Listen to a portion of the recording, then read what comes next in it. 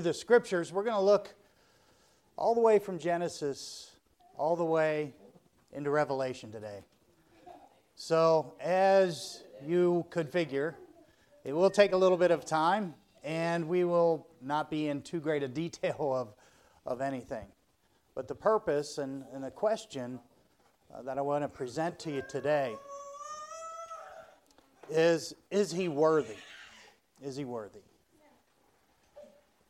And you know, as we've been looking through the children of Israel in the wilderness, they spoke a lot with their mouth,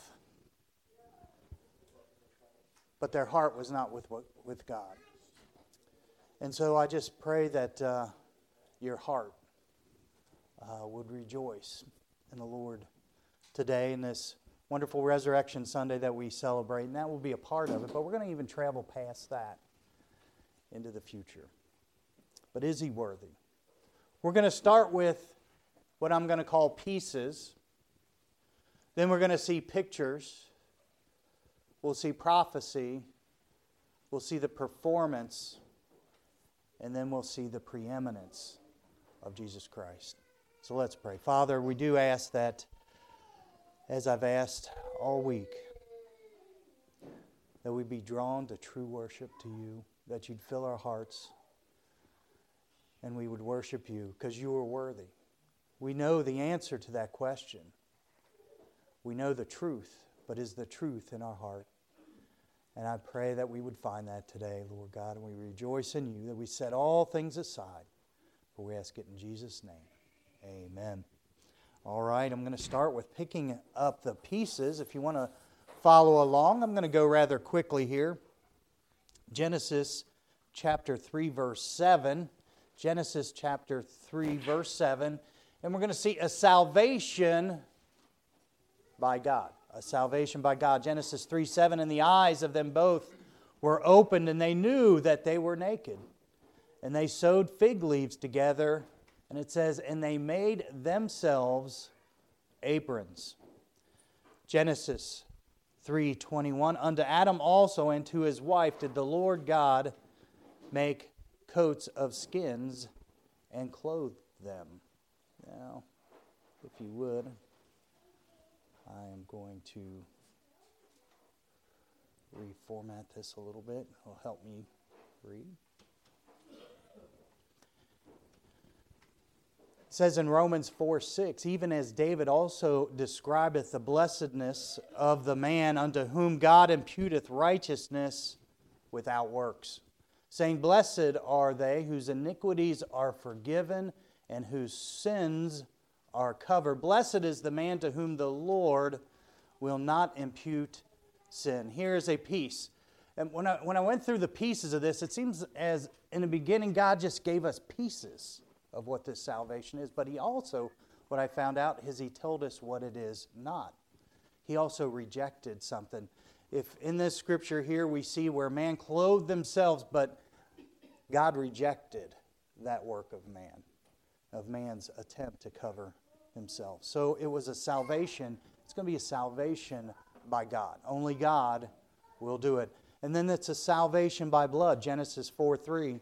And in the process of time it came to pass that Cain brought of the fruit of the ground an offering unto the Lord. We see the first thing that's brought, and will be rejected, by the way. And Abel he also brought of the firstlings of his flock and the fat thereof. And the Lord had respect unto Abel and to his offering, but unto Cain and to his offering He had not respect.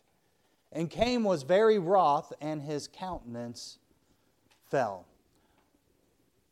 God accepted a blood sacrifice, but He rejected the non-blood sacrifice.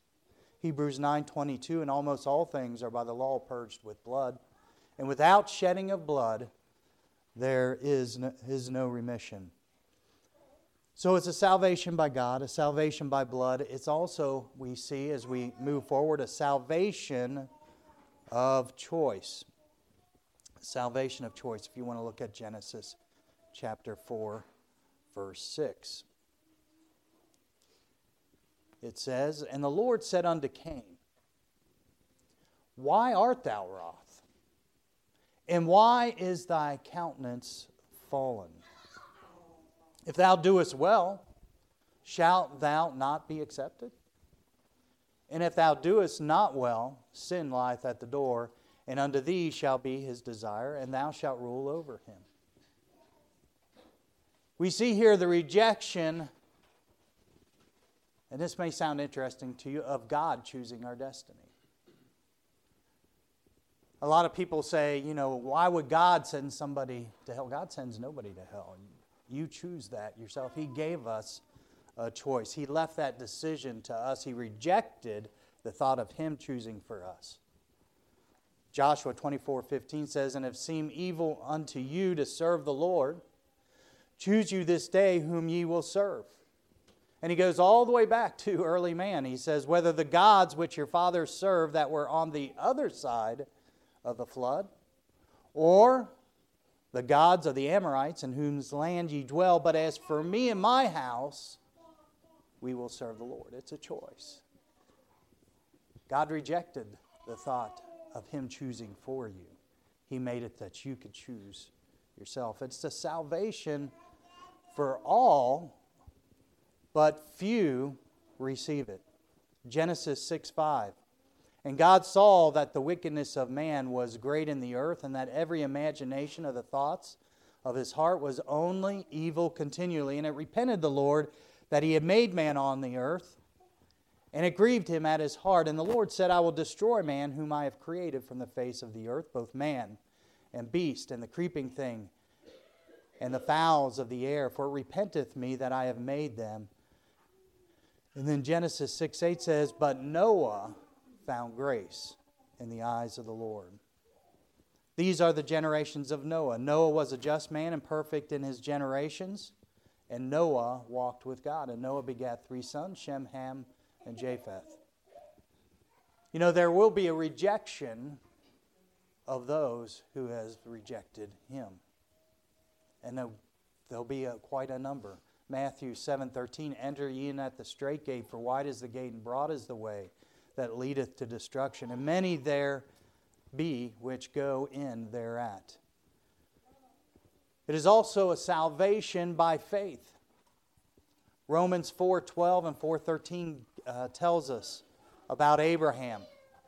It says, And the father of circumcision, to them who are not of the circumcision only, but who also walk in the steps of that faith of our father Abraham, which he had being yet uncircumcised.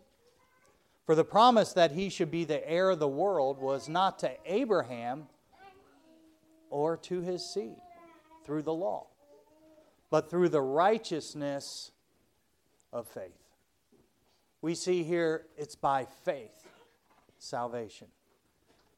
And we see the rejection of a thought that it would be by the Jewish nation or by Jewish law. Not that those were bad and there was a purpose in them, but salvation would not be by your lineage. Sometimes you meet people who you ask them if they know the Lord Jesus Christ, and they'll go talking about their grandpa who was a pastor or whatever, and it's not by your lineage that you're going to be saved. It's a personal choice. It's also a salvation of freedom. In Genesis 15:1, it said, After these things, the word of the Lord came unto Abram in a vision, saying, Fear not, Abram, I am thy shield and thy exceeding great reward. And Abram said, Lord, what wilt thou give me, seeing I go childless, and the steward of my house is this Eliezer of Damascus? And Abram said, Behold, to me thou hast given no seed, and lo, one born in my house is mine heir. And behold, the word of the Lord came unto him, saying, This shall not be thine heir, but he that shall come forth out of thine own bowels shall be thine heir. And he brought him forth abroad, and said, Look now toward heaven, and tell the stars, if thou be able to number them. And he said unto him, So shall thy seed be. And he believed in the Lord, and he counted it to him for righteousness. Now Galatians 4:21 says, speaking to the Jews, those who were still trusting in the law, said, Tell me, ye that desire to be under the law, do you not hear the law? For it is written that Abraham had two sons, the one by a bondmaid, the other by a free woman. But he who was of the bondwoman was born after the flesh, but he of the free woman was by promise. Which things are an allegory? For these are the two covenants, the one from the Mount Sinai, which gendereth to bondage, which is Agar. For this Agar is Mount Sinai in Arabia, and answereth to Jerusalem, which now is, and is in bondage with her children bound into the law. But Jerusalem, which is above, is free, which is the mother of us all. For it is written, Rejoice, thou barren that bearest not. Break forth and cry, thou that travailest not. For the desolate hath many more children than she which hath an husband. There's a whole world of unsaved people. Now we, brethren, as Isaac was, are the children of promise. But as then he that was born after the flesh persecuted him that was born after the Spirit, even so it is now. It continues. Nevertheless, what saith the Scripture? Cast out the bondwoman and her son, for the son of the bondwoman shall not be heir with the son of the free woman. So then, brethren, we are not children of the bondwoman, but of the free. Galatians 2:16, knowing that a man is not justified by the works of the law, but by the faith of Jesus Christ. Even we have believed in Jesus Christ, that we might be justified by the faith of Christ, and not by the works of the law. For by the works of the law shall no flesh be justified. Exodus 20:25.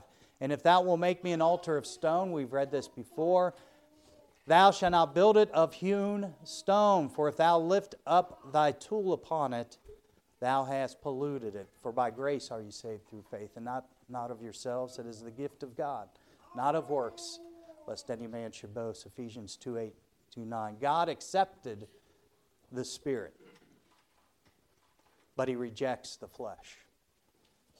And as we gather through here, I want you to see what God's really laying out is there is nothing of us. It's all of Him. For of Him and through Him and to Him are all things, to whom be the glory forever. Amen. We need to learn to be able to rest.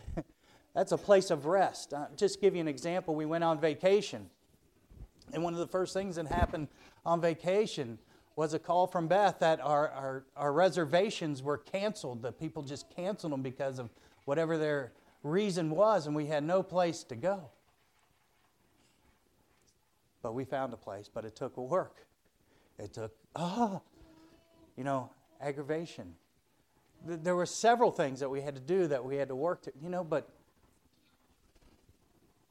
if you could think of it like this, what if we just had that person who said, oh, I already got that taken care of. You just go. I got your reservations. You just go and it'll be taken care of. Just go and have, all you have to do is just live inside me, as the Lord says, and just trust Him. Put everything in Him. That's a place of rest. When you go on vacation, it is a rest, and it is enjoyable. But there's a part of it, there's a lot of work. But what we'll see here is Christ takes care of it all. It's also salvation of security. Genesis 19:15. And when the morning arose, then the angels hastened Lot, saying, Arise, take thy wife and thy two daughters, which are here, lest thou be consumed in the iniquity of the city. And while he lingered, the men laid hold upon his hand, and upon the hand of his wife, and upon the hand of his two daughters, the Lord being merciful unto him. And they brought him forth, and set him without the city. And it came to pass, when they had brought them forth abroad, that he said, Escape for thy life, look not behind thee, neither stay thou in all the plain, escape to the mountain, lest thou be consumed. And listen to what Lot says after all this. And Lot said unto them, O not so, my Lord. Behold, now thy servant hath found grace in thy sight, and thou hast magnified thy mercy. He knew God. God knew him. He was a born-again believer. which thou hast showed unto me in saving my life, and I cannot escape to the mountain, lest some evil take me and I die. Wow. God said, and he didn't want to trust in that. Listen to what's said here, though. Behold, now this city is near to flee unto, and it is a little one. Oh, let me escape thither. Is it not a little one? And my soul shall live. Full of distrust and fear. And he said unto him, See, I have accepted thee concerning this thing also, that I will not overthrow this city, for the which thou hast spoken. Haste thee, escape thither. He says, For I cannot do anything till thou be come thither. Therefore the name of the city was called Zoar. Lot is an example of a saved person who can waste an entire life, who can lose everything that he has. He lost his son-in-laws, unbelief in Sodom and Gomorrah. His wife turned into a pillar of salt because she looked back. His daughters committed horrendous sin and created two evil nations.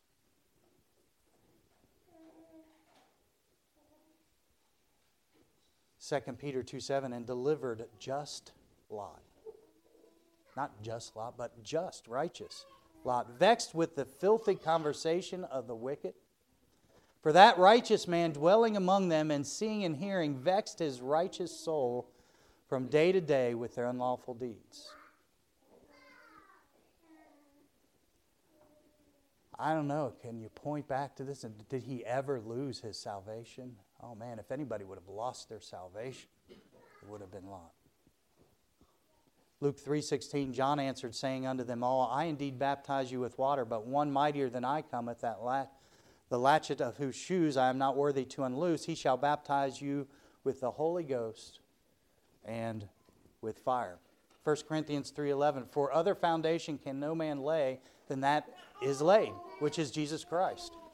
Now if any man build upon this foundation gold, silver, precious stones, wood, hay, stubble, every man's work shall be made manifest, for the day shall declare it, because it shall be revealed by fire, and the fire shall try every man's work of what sort it is. If a man's work abide, which he hath built thereupon, he shall receive a reward. If any man's work shall be burned, it says he shall suffer loss. And you can kind of see that in Lot. But he himself shall be saved, yet so as by fire. Now I'm going to end the first part of the message here, and we're going to move from these pieces of salvation that we've seen through Scripture to the completed picture of salvation and the finished construction of the tabernacle, as we'll finish the book of Exodus from the last time I preached. So let's pray. Father, we see the pieces of salvation. We see the conclusion of it is it's all of you. It's none of us. We touch anything, we pollute it. It's by faith. It's not by works, lest any man should boast, but it's believing in you. And so, Father, we just pray you bless the rest of this day. Bless the food we're about to receive, for we ask it in Jesus' name.